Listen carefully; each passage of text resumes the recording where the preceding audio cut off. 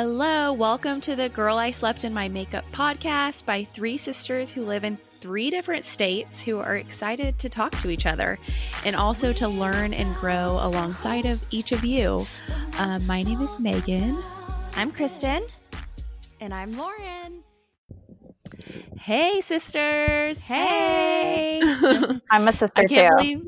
Yes, Michelle is here. Well, you basically are. So our guest today is Michelle DeLoach, and this is Megan's best friend since third grade.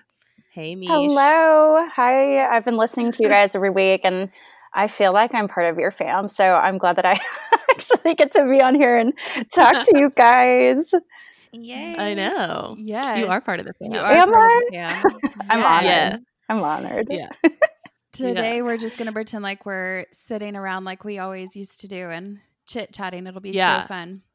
Life's changed a little bit. Yes. I know. Yeah. It really has, but we're all still the same. And that's the best thing about having friends this long is, I don't know, you don't even feel like you have to really talk because you just know each other so well. Yeah. And I love that. Like Love sisters. that. Yes, exactly.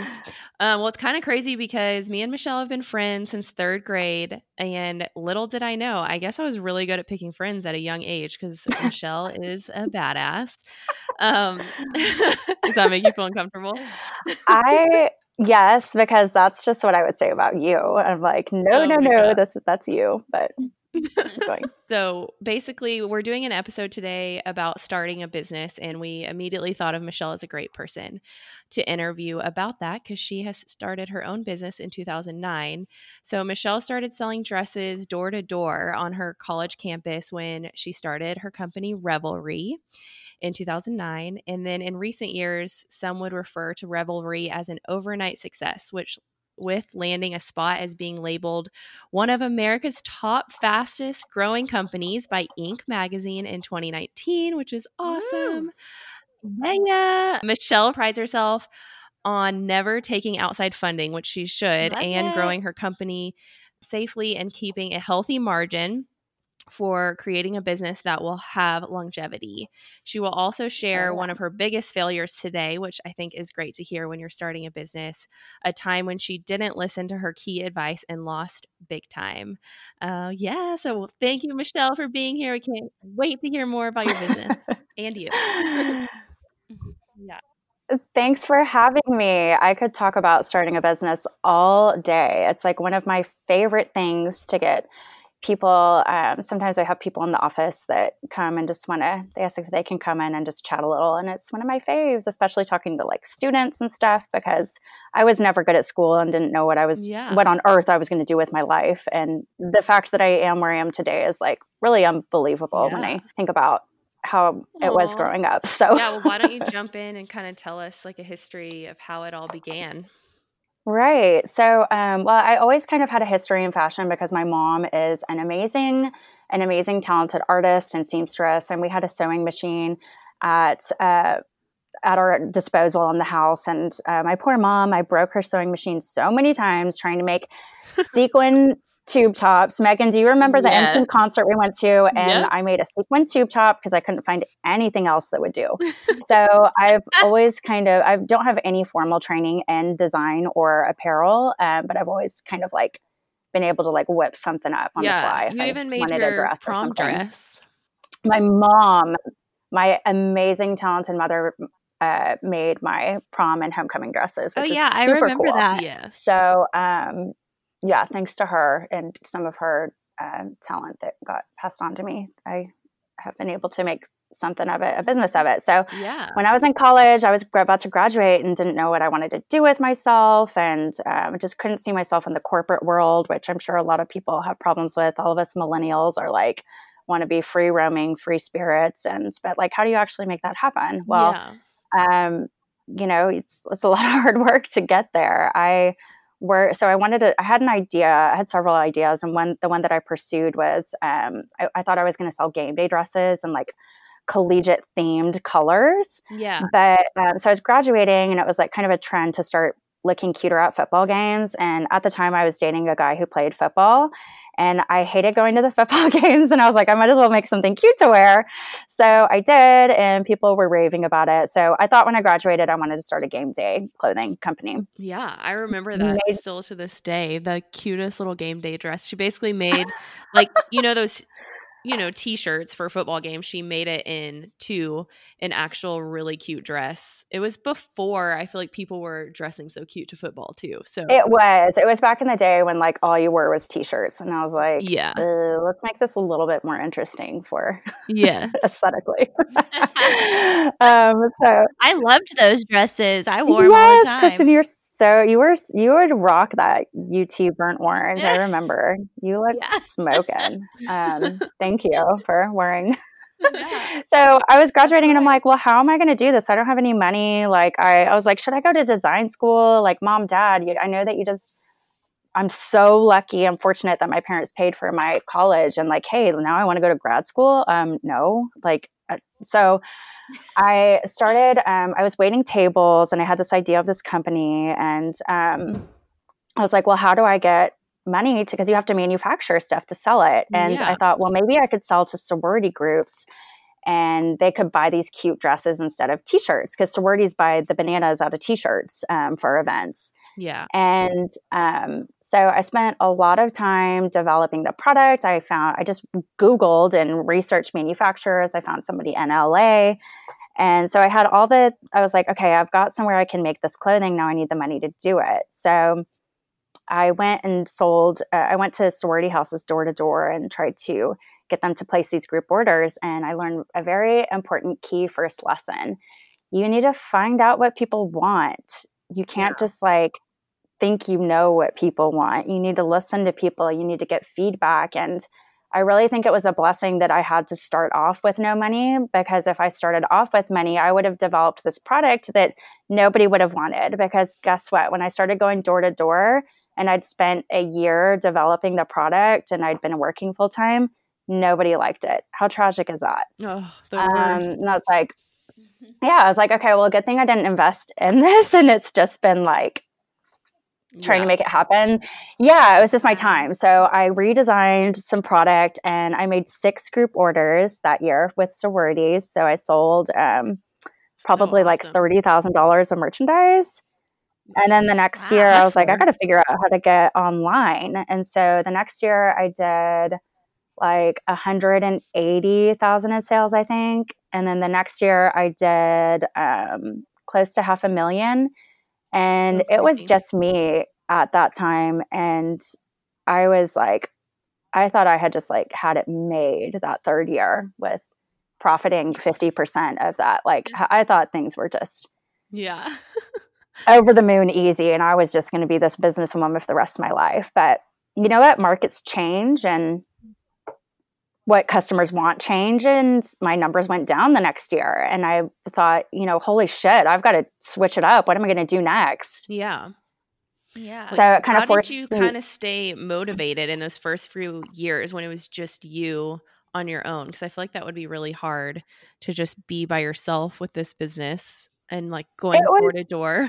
And to not give up. It was really hard because I was working full time at Nordstrom, and I didn't talk about what I was doing when I was at Nordstrom. Like I kept it to myself because I didn't want people to like, I don't know. I'm just always too self-conscious in what other people think. And so you don't want to be discouraged maybe. Yeah. I didn't want to like, tell people I was trying to start a clothing line and stuff. So I kind of kept a lot of it to myself. And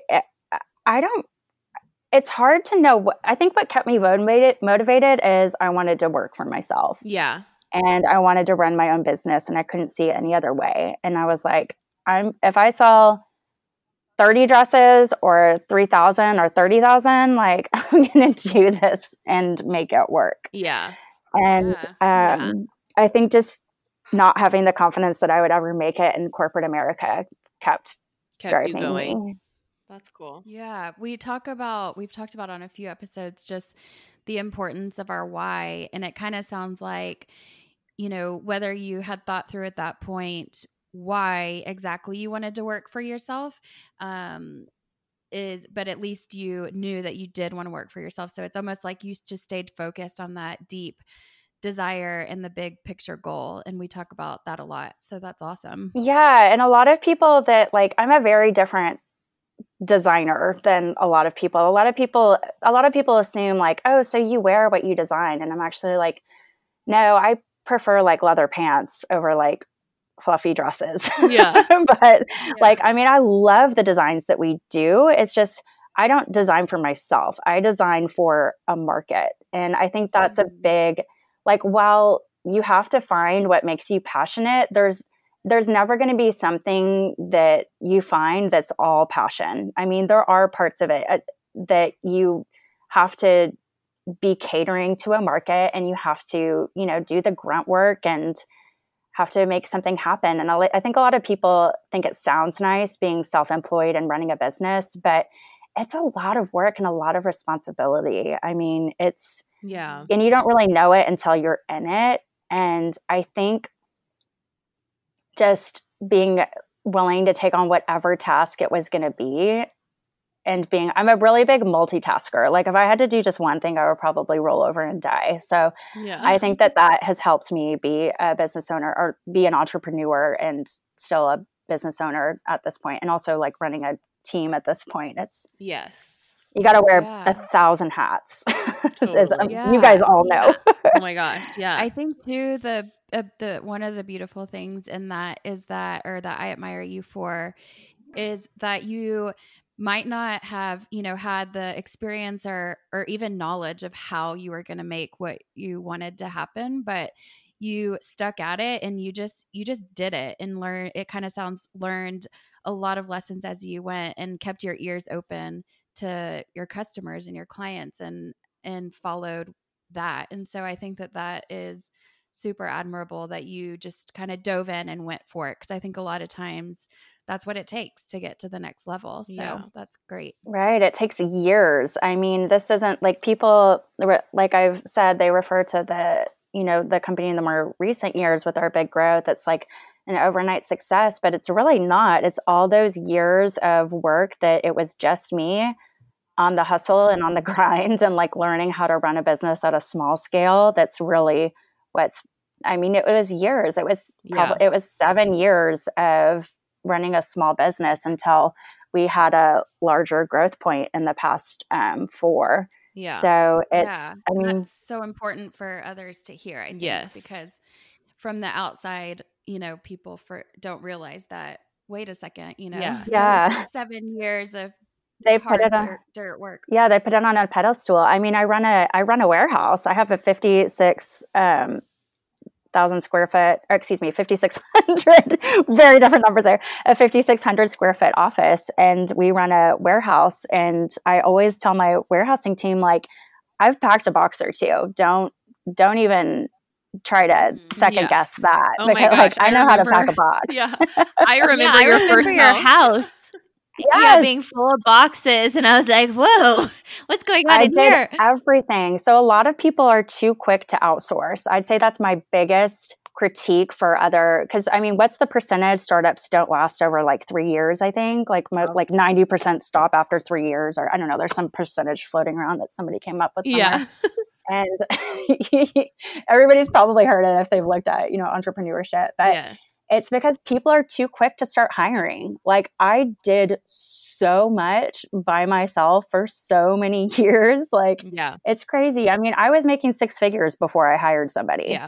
I was profiting 6 figures before I hired somebody for like 2 years, I think. And I think people are too quick to start outsourcing. And I mean, it depends what your goal is. I mean, people have different goals. Do you want to get funding and go big or go home? Or do you want to, and I feel like getting funding and going big or go home and doing all of that's kind of more of like a lottery ticket. Yeah. I was always more interested in running and like building my business slower and methodically, and like really focusing on the profit margin and the longevity of the business. That's always been really important to me. So Michelle, how did you take it? So you mentioned, it started off as game day dresses and then it went to sorority dresses. How did it move into, because you're known for bridesmaid dresses and now wedding, so all things wedding. So how did it kind of switch over? Like, what was that process like, and how long ago was that? So that process was probably about 5 years ago, and it was a dark time in my life. I'd gone from like thinking I was like the jam and I was going to have it made to my sales started decreasing, and I started doing everything I could, and things weren't changing. And I thought, man, I learned my first big lesson probably 5 years into my business, that markets change and markets pivot. And if you don't keep up with it, you're going to go out of business. So I thought, okay, what do my customers need next? They need bridesmaids dresses, right? Because people graduate from college. I have this huge customer basis already. And we had a fair amount of people that asked us about bridesmaids dresses because it was the next chapter of life. And it was kind of the same frustrations they dealt with group outfitting elsewhere. I think I even asked you when I was getting married. I was like, I need a bridesmaid's dress from you. And you were like, I'm on it. We're making them. And I was like, no way. Yeah. Well, people have been asking us for a while because we made outfitting groups of women a lot easier with like lots of different sizing and length options. And so we were just like a really great spot for group outfitting for formal wear. So the products that I had for sorority were too casual to be bridesmaids dresses. So I really had to like dive deep, and I spent money on trying to advertise and trying to figure out bridesmaids dress. But I listened to my market, and what they needed were more formal gowns than what I had currently with my selection. That meant new factories, new profit margins, new totally new sourcing, new everything. So I spent a few years doing like product development and finding the right partners. So I actually had a brief partnership with some of the largest bridal brands in the US. And it actually kind of like helped escalate that situation. The partnership dissolved pretty quickly, and we went on to launching the Bridesmaids brand that really kind of was dead for the first bit after we launched it. And then all of a sudden it just made a turn, and our numbers just skyrocketed. I mean, we were doing hundreds of thousands of dollars a month out of my apartment, and whoa, we started hiring. Yeah. We're like, okay, now we really have to hire. I remember her apartment. It was just, you would go there. It was an office building basically in her apartment. It was just like boxes everywhere. It was amazing. Yeah. Was like, oh my gosh. Well, and at the time, so my husband had been a business owner, and he had recently sold the portion of his business to pursue other things. And he was kind of like working from home, trying to he had a couple of other things, a couple of other irons in the fire. What's that phrase? Is that it? Yeah. I know what you're saying. He had some hot irons going, and the bridesmaid dress brands just started blowing up. So he actually started helping us, and then we needed more help. And so then it became all of a sudden on a daily basis, my husband, me, and 3 people are working out of our apartment, and we became business buddies quickly. Yeah. Oh my gosh. Michelle, what were let's jump to when you hired those first 3 people, what were the responsibilities that you chose to delegate to them? And also, how did you choose those responsibilities? Were they stuff that you just did not like to do, or that you felt was more of a strength that could be passed on to somebody that was better at it? Tell us about that. That's a great question, because you can't just pass off things that you don't like to do. Although that sounds great. That's a great way to put it. I did a lot of things I didn't like to do for a lot of years. And then I actually had a hire before the Bridesmaid brand took off. I had a fulfillment center. So the first few years I fulfilled out of my house, and then I had a fulfillment center, which is a third-party shipping company. It's like a company that houses multiple brands and they ship for you. So I had that, and I had I think my 4th year in business, I hired a part-time customer service rep to help me keep up with customer service emails. And that was something that was really hard to do because I am super, super adamant and like I'm customer service crazy. Like we keep our peeps happy. And so I found that this amazing gal who worked part-time for years, and she was there during when we launched Bridesmaid, and it just blew up. And so she started working full-time for us, which was so amazing. So the first thing I hired out for was customer service. Cool. Yeah, just because of we need somebody to respond to all. I can't imagine having to ship everything and then also responding to all the customer service. Right. Well, so I had outsourced shipping also by that time. I think my third year in business, I had a fulfillment center. Yeah. Otherwise, cool. Yeah, no way. Third year we were having the third party shipper do all the shipping. And then I think the fourth year I hired the customer service rep. So how did you, with work, so it's crazy that you worked the whole time, full time while doing all this. Is that how you were able to create the dresses by, manufacturing the dresses when, obviously you weren't making income from the very beginning? Well, so I structured my sales. So that's why I went to the sororities, is because they would place group orders and they would pay in advance. So I could get, right. So that's why I was like, I need cash flow. I need something to fund my purchase orders from the factory. So I went to the sororities because they would buy in groups to help purchase the game day apparel. I thought selling sorority dresses would be a side thing, and I was going to use that money to fund the purchase order for the game day apparel. And the game day apparel never sold. It sat in my house it's actually sat at that fulfillment center for a few years too. And then the sorority need just kind of took off. Yeah. So I think that's awesome. Like, it's like one thing failed, and I feel like a lot of people would just stop there. Like, oh, it didn't work and I'm just going to move on. But instead it's like, you kept changing it up and kept going. Like at least 3 times. Right. Yeah. I keep thinking of that Friends episode when they're like, pivot. Probably nobody knows what I'm talking about, but they're trying to move a couch up the stairs. Oh, yes. And Ross keeps saying, pivot. It's like, Michelle's really good at pivoting. Oh, yeah. Sure. You have to pivot. My husband and I talk, you have to pivot every 3 years in a business. And if you don't pivot every 3 years, your sales are going to start going down because you didn't preemptively assume that there was going to be is preemptively a word. You didn't assume that there was going to be a pivot at some point. So yeah, pivoting and self-education are always like 2 big things I talk about with peeps. Like, you just got to teach yourself everything. You got to figure it out. I made my first website, and it's just like, you got to figure it out. When you're starting a business, you can't pay somebody to make a website. I mean, it's really easy to try to source things out, but you got to try to do everything you can. I think that we can do so much more than what we give ourselves credit for, just for different barriers, whether it's fear or just, that lack of knowledge. But I love the perseverance that you've shown, and that's why you are where you are today.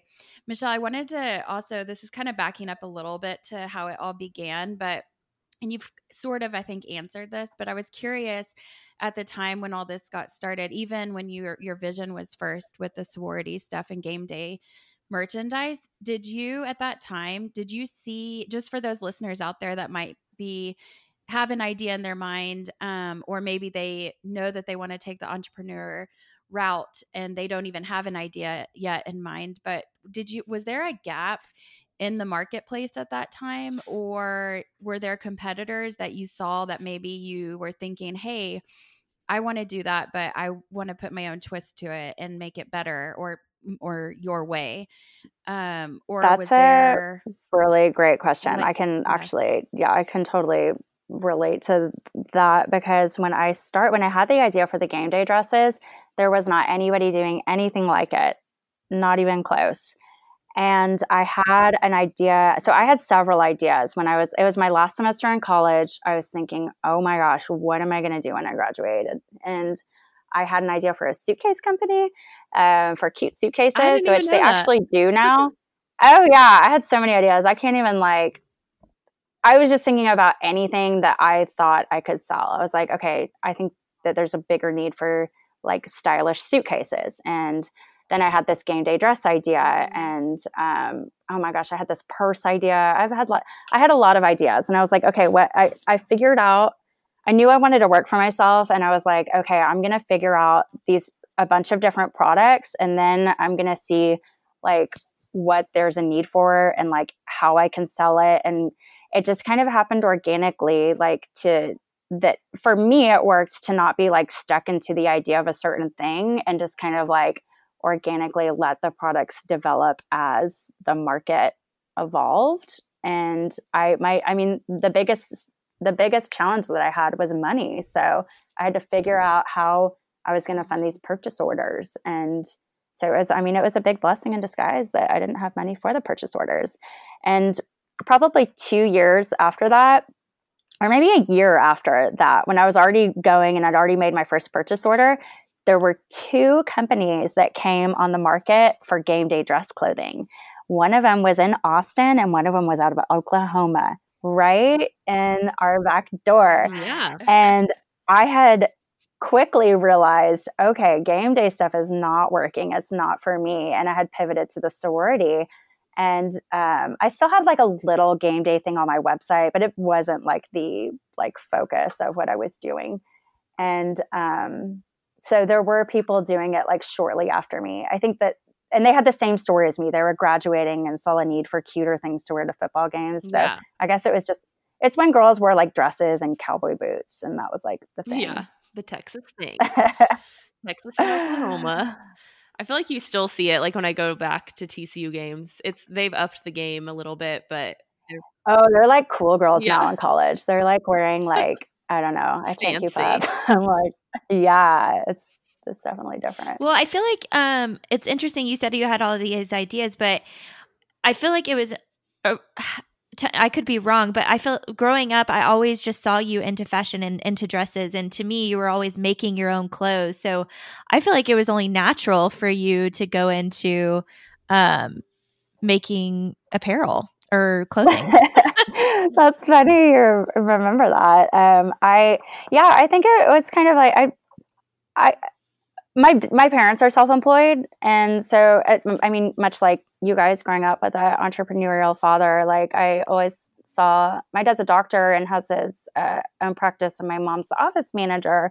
So they run a small business, and I watched my parents for years run a small business together. And so I think I just kind of like always had that as an inspiration as growing up. And, on the weekends we would go up to the office while my parents worked or whatever when I was little. And I just kind of always saw the family business mindset. And it's funny, I remember in elementary school selling these like friendship bracelets on the bus for like a quarter or something. Awesome. And I remember my mom found out that I was like selling them on the bus. I had this little like plastic thing that I put all the different colors in.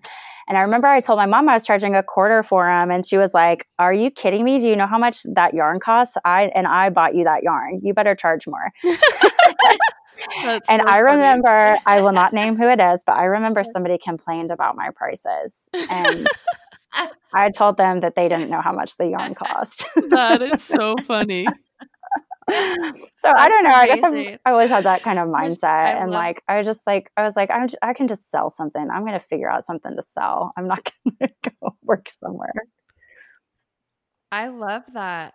That actually makes me think too, like what a great lesson to learn at such a young age, just in general, the basics of cost and right. Say.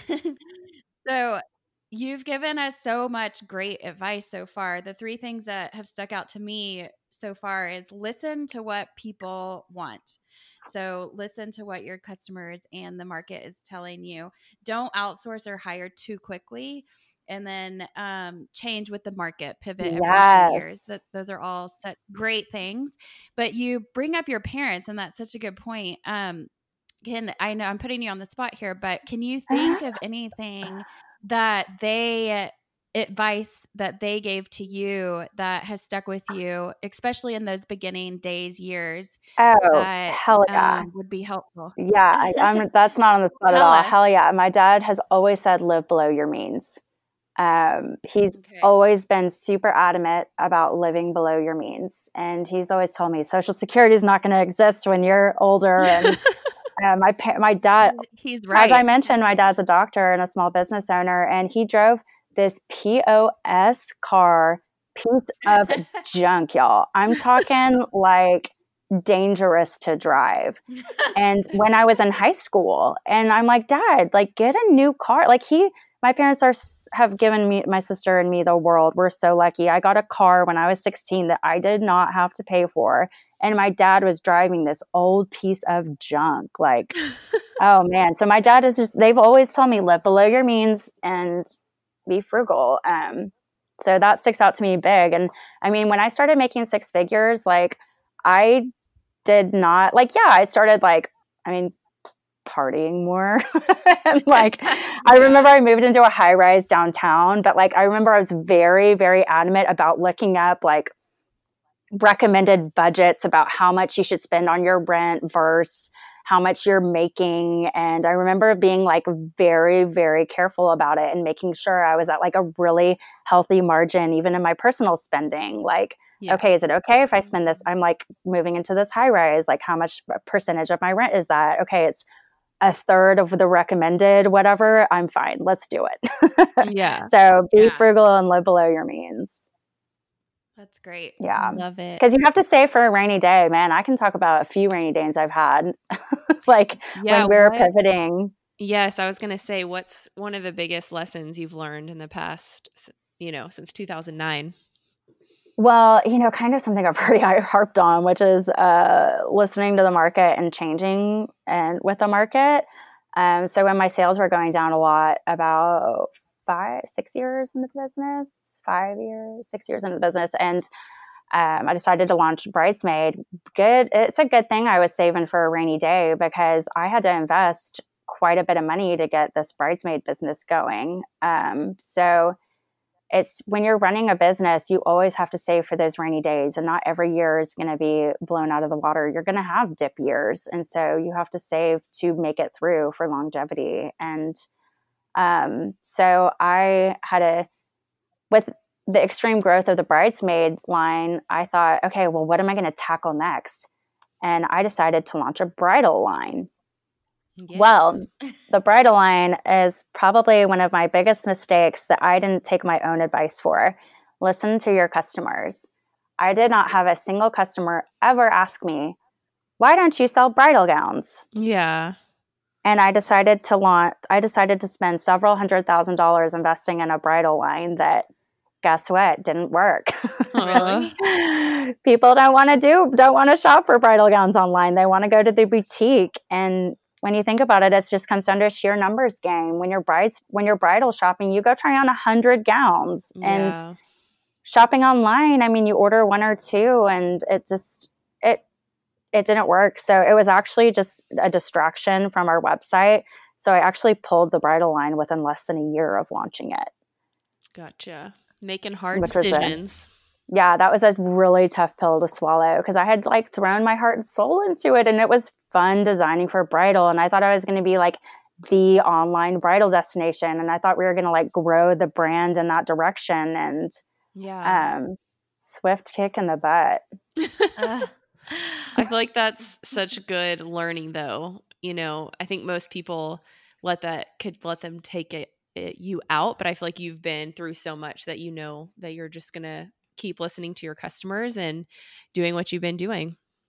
Right. And another big thing that's really important is cutting your losses for something that's not working. Yeah. And swallowing your pride and just changing. A lot of people just keep dipping into the bowl because they're like, I've already invested this much in it. I'm just going to keep my head down and make it work. Like sometimes it's not going to work and you need to change up what you're doing. And that's okay because I mean, that's okay. Things have to change. So Yeah. with the dress, is there something else since you pulled them offline, or is there something you're going to do with them? Because I'm sure you have inventory. Yeah, it's pretty lucky if you're a friend of mine these days, because you can get a $2,000 bridal gown complimentary. Yeah. Yeah, I've got some pretty phenomenal gowns. Literally, they're amazing. It makes me they're sad beautiful. because you see them in person and you're like, wow, that is incredible. So we've explored the idea of like wholesaling to boutiques, like the best sellers in the collection, yeah, that's and a good kind of idea. approaching. Yeah, it is, but it's like, once again, it doesn't go with my business model that I've been doing that works, is e-commerce, direct to consumer.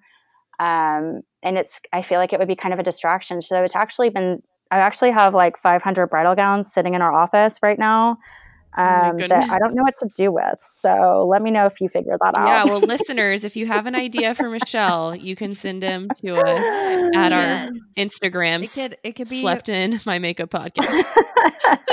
Help me out. Yeah. There's for sure a lot of win-win ideas out there. Yeah. Yeah, somebody give me some. I need some help. I think that's important though, Michelle, and I just admire you about just knowing when to. I think that not only does just your heart and your soul pours into this idea that you have, but I think also for some people that maybe ego gets in the way, and maybe people should, pull the plug a lot sooner maybe than what they did. And I'm just curious, did you have like a mentor in your life or anybody that was helping you make that decision, or it sounds like a lot of this just you're just born for it. It comes naturally, but did you make that decision on your own or with your husband, or was there maybe an outside source or mentor that was kind of like you consulted with and kind of helped you make that decision? Lauren, that's a great question. I wish that I was bold enough to have gone and found a mentor and done that. But like I said, when I began, I more so don't talk about what I'm going to do, and I just do it. And I kind of just keep my head down. It's so good to connect and make, networking and PR are my biggest weaknesses. I think networking and finding mentors is so amazing to do. But I mean, my biggest mentor is my husband. My husband's he's really a genius with business, and I feel lucky every day that I get to work with him. And he was really been a huge help in making some major decisions. And he's actually our CFO. And so he helps break down the number. It's so nice having somebody that I 100% trust with the numbers, because we have the same bank account that can, sum up everything and do all of the reporting. And then we can go over it together to make the big decisions. But, he's been a huge help with making those hard decisions. And, he's pretty amazing. I feel really lucky that we get to team conquer this. Sorry, it's so funny because I love her husband, which is awesome. When you have a best friend, you love their husband. But when I was asking Bobby, I was like, what should we ask Michelle on our podcast, which Bobby's my husband? And he said, you should ask her how she landed such an amazing husband. Well, Michael, they love each other. Bobby. Yeah, they do. They've got some man crush going on there, which is amazing. How could they not? A bromance. Yeah, they're both pretty awesome. It's been interesting trying to work together. And Lauren, I want to hear some of this about you and Chris, because I know you guys. Yeah, I was actually, speaking of working with husbands, I wanted to chat about that too, just a little bit, and maybe others can relate. But when Chris and I decided to start our real estate investing business, obviously it was just the two of us. And a lesson that we learned pretty quickly was that we were both trying to do everything. And there was a lot of things. Obviously, we both have our strengths. And luckily for us, it sounds like just like you and Michael, our strengths really complement each other very well. But what we realized is we were kind of getting down the road, and we were both stressing out about or getting overwhelmed with certain tasks that we didn't both need to be working on. So what we did eventually, was we were like, okay, you know what, Chris, you are really great. He's the numbers guy, same as y'all. And so yeah, like he can get buried in a spreadsheet for days and just love it. And I'm more of kind of, my strength is more on the relationship and networking side. And so once we were able to kind of identify our strengths, we were able to kind of separate responsibilities, and that just it was a huge relief for us. And it, not only that, but it just helped kind of streamline the business as well. And for us, we're not at a point where we can justify outsourcing or hiring.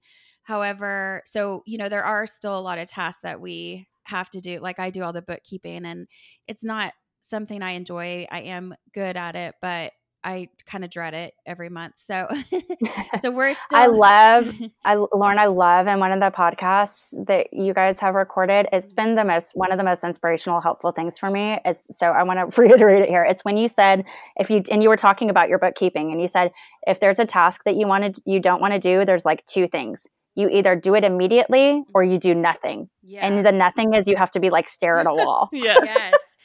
Yes.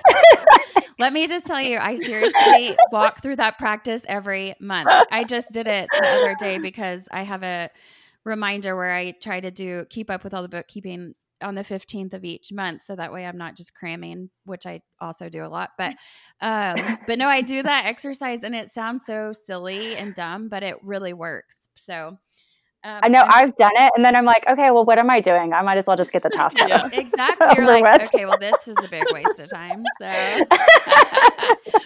but so that was a huge lesson for us, was just taking the time to recognize what we are good at and just communicating that. And so for you and Michael, do you have any tips maybe for other couples out there that work together, or not even just couples, but friends or business partners? And, but actually also I want you to touch specifically to your husband about how do you keep kind of business separate from your marriage and personal life?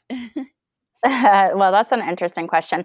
I would say that it's not separate. And a lot of people are like, you have to separate your work and personal life. Mm-hmm. But my husband and I love being entrepreneurs. I mean, he was an entrepreneur before I met him. I mean, when we met, that was a huge connection for us, is that we were both entrepreneurs and we love talking about business. So for us, it's not separate. I mean, we talk about work all the time. We talk about work when we're in bed at night, but we respect when each other do not want to talk about it. Right. So for example, I tried to bring up something about the numbers to him as he was cooking dinner last night. And he looked at me and he's like, no, I can't talk about this right now. And I'm like, cool, got it. Check. We'll table that for tomorrow. So I think staying in your lane is a huge thing. It's awesome that you and Chris have complement each other. I'd say that Michael and I complement each other pretty well too. And a major problem that we had is we had both run businesses before we started working together, and we were both the boss. And you can't have two bosses in one company. So it's been interesting trying to figure out, dynamics and how I run an office versus how he used to run the office of the business that he ran. And it's been really fun trying to mix our styles, because there's pros and cons to both of our styles. Yeah. So it's been, I'd say the biggest thing is respect, respecting each other's workflow, respecting each other's management styles, and seeing okay, well, this works for me, this doesn't work for me, and just respecting each other in front of our team. Those are our biggest things. And we actually have respect in our vows. We wrote our vows, and respect and open and honest communication are huge. And don't sweep stuff under the rug. I mean, it's really a lot of basic relationship principles that go with working together. It just intensifies it because you spend that much more time with each other, and you can have that many more conflicts because you're with each other that much more. But I love that. That's good. Yeah, I mean, it's really just basic relationship stuff. Open, honest communication, respect. That's so. Great. Who's the boss? Let's get down to that fact. Who's the boss? Well, Raul is. He'll. It's funny because we have people that come in. We've had several people, like when we go look at like real estate property, because we're like thinking about buying our next building that we're going to office out of. And, when we do things like that, or we go to the bank or something, it's like people always assume that it's Michael's company that he started, even though it's a bridesmaid dress. Seriously? So funny. It kills me. It kills me. It kills me. Like our FedEx rep that comes in and knows our numbers, he assumed that like Michael was like the founder. And I'm like, oh my God, no, I ran this business for so many years before. And granted, I couldn't do this without him these days. He's a huge, important piece. And he's also a lot of my like driving force. And, I can't say enough amazing things about him, but no, it's my company and I started it, and it's, it's been my baby. Boss babe. Yeah. Women taking over the world. Who knows? So Who knows what'll happen Something down the that road. we haven't really touched on, and I'm just curious because the fashion industry is, I'm just very ignorant towards it, but having lived in China, it intrigues me a little bit to hear just kind of your journey on, well, first of all, even asking if you guys manufacture overseas or if you keep that in the US, but just kind of how, because I know firsthand after living there for 4 years that the way of doing business over there could not be more different than here, and that takes a while, to just the cultural difference, but in the business sense as well. So tell us a little bit just quickly about your experience and journey, and if you do manufacture overseas now, how did you get to where it's just going well? Right. Manufacturing is huge for any product. I mean, it's your lifeline for the business. You don't have anything unless you have that manufacturing. Mm-hmm. I've talked to a lot of other small business owners that, they get a bad manufacturer run from a new manufacturer, and it puts them out of business or it puts them in the hole for the year. It's the most important piece to the puzzle. Mm-hmm. I started my first few years made in the US. It was an unsurvivable margin. Mm-hmm. I'd like to say that we were made in US when I started. I thought it was really important. And then when I realized for what my market wants to buy something, the price that I can sell something at, it cannot be made here. And that's just bottom line. I'm really proud of the fact that I do manufacture overseas because we have an amazing factory that meets all amazing standards that should be met. Manufacturing in China is very different these days than it was 30 years ago.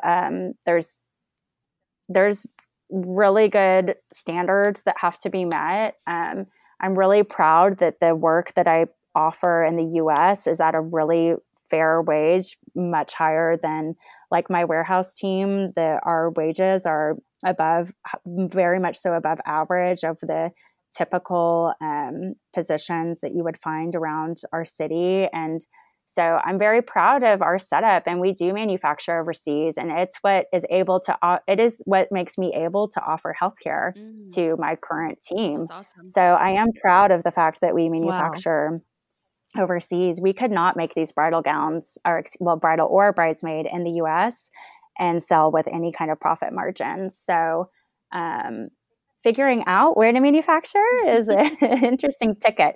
Back in the day when I started, it wasn't Alibaba and you can just source anything. You have to be careful with who you source off of those kinds of sites also, really careful. Yeah. So I actually decided 2 years in, I was like, I have to go overseas if I wanted to be doing this long term. Mm-hmm. And I had a friend that knew somebody there in China that was teaching English. Mm-hmm. And he said, hey, if you fly over here, I'll find some apparel. I'll drive around the city and find some apparel company manufacturers. And if you come, I don't know anything about apparel, but if you come over here and we go to them, I'm willing to help figure this out with you. I mean, I think that's the best way is find some connection. And, just it kind of goes back to the basis of any business is it's the relationship business. So yeah, it is, Lauren. Yeah. So, I mean, I had a friend of a friend who was teaching English there. And so I just hopped on. I was like 23 and I just went over there and this is before like my phone would work over there and stuff. And I was in Guangzhou, China, and I was in the manufacturing area where nobody spoke English. It was a very interesting few weeks of my life. I wish I would have lived there then. That would have been a really fun trip. Oh my gosh, so funny. So we went and visited some places and found somebody that would make some stuff for us. And you know what? I still am in they don't do those first factories that I used in Guangzhou are not who does our main production right now, because it's a whole different quality level that we deal with these days. But I still keep in touch with them, and they do small runs for us here and there of items. And who you use today, did that stem from those relationships, or? It's all relationship based. It's relationships of, you know, reaching out and networking and finding new contacts. And I actually have a source man these days that I don't have to go overseas anymore. And he now does that. So he's actually there right now, and he's working on some pre-development at a new factory that we're going to be sourcing some seriously amazing new fabrics from. Well, it's good to hear about, because I feel like nobody talks about the actual manufacturing part. Like, I've listened to lots of podcasts on people who have started businesses, but they never mention like the nitty gritty. So I think it's good to hear about. Yeah, and I feel like honestly, it could be a whole episode is just like how to get into that, how to maneuver it, because I know it's not easy, and for you to have good luck with the first few, I think is really. Oh, I did not have good luck with the first one. Okay. Oh no, there was a lot of mistakes too. Yeah. There was a lot of people that want to rip you off in the industry, and there's a lot of places where, you know, they charge for things that you don't need to be paying for. And I've actually manufactured in Guadalajara, Mexico. Also, my husband and I were together at that point, and it was actually a contact through one of his friends. He randomly knew somebody in Guadalajara where there's a small apparel market. So we went down there and drove around and found some places to make some clothes. That's awesome. Well, we are running out of time, but I feel like we could sit and talk for days. We still have so many questions for you, but since you do listen to our podcast, thank you. I think you know that we try to end each podcast with a fun little challenge for ourselves and whoever wants to join us. And so whenever we have guests on the show, we love for them to assign us our challenge for the week. So we would love for you to hand it to us.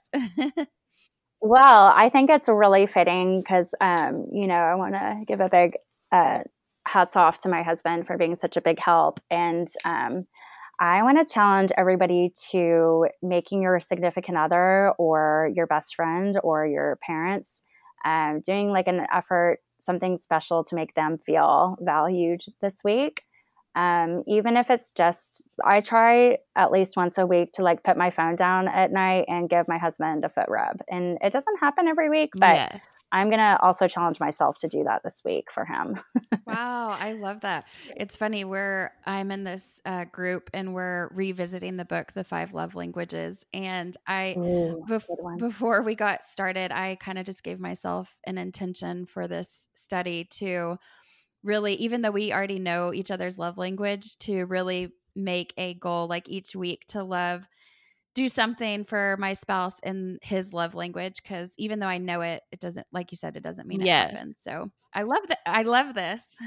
Yeah. My husband's is touch and I don't give him enough foot rubs. So you know what? I'm going to do that this week. Love it.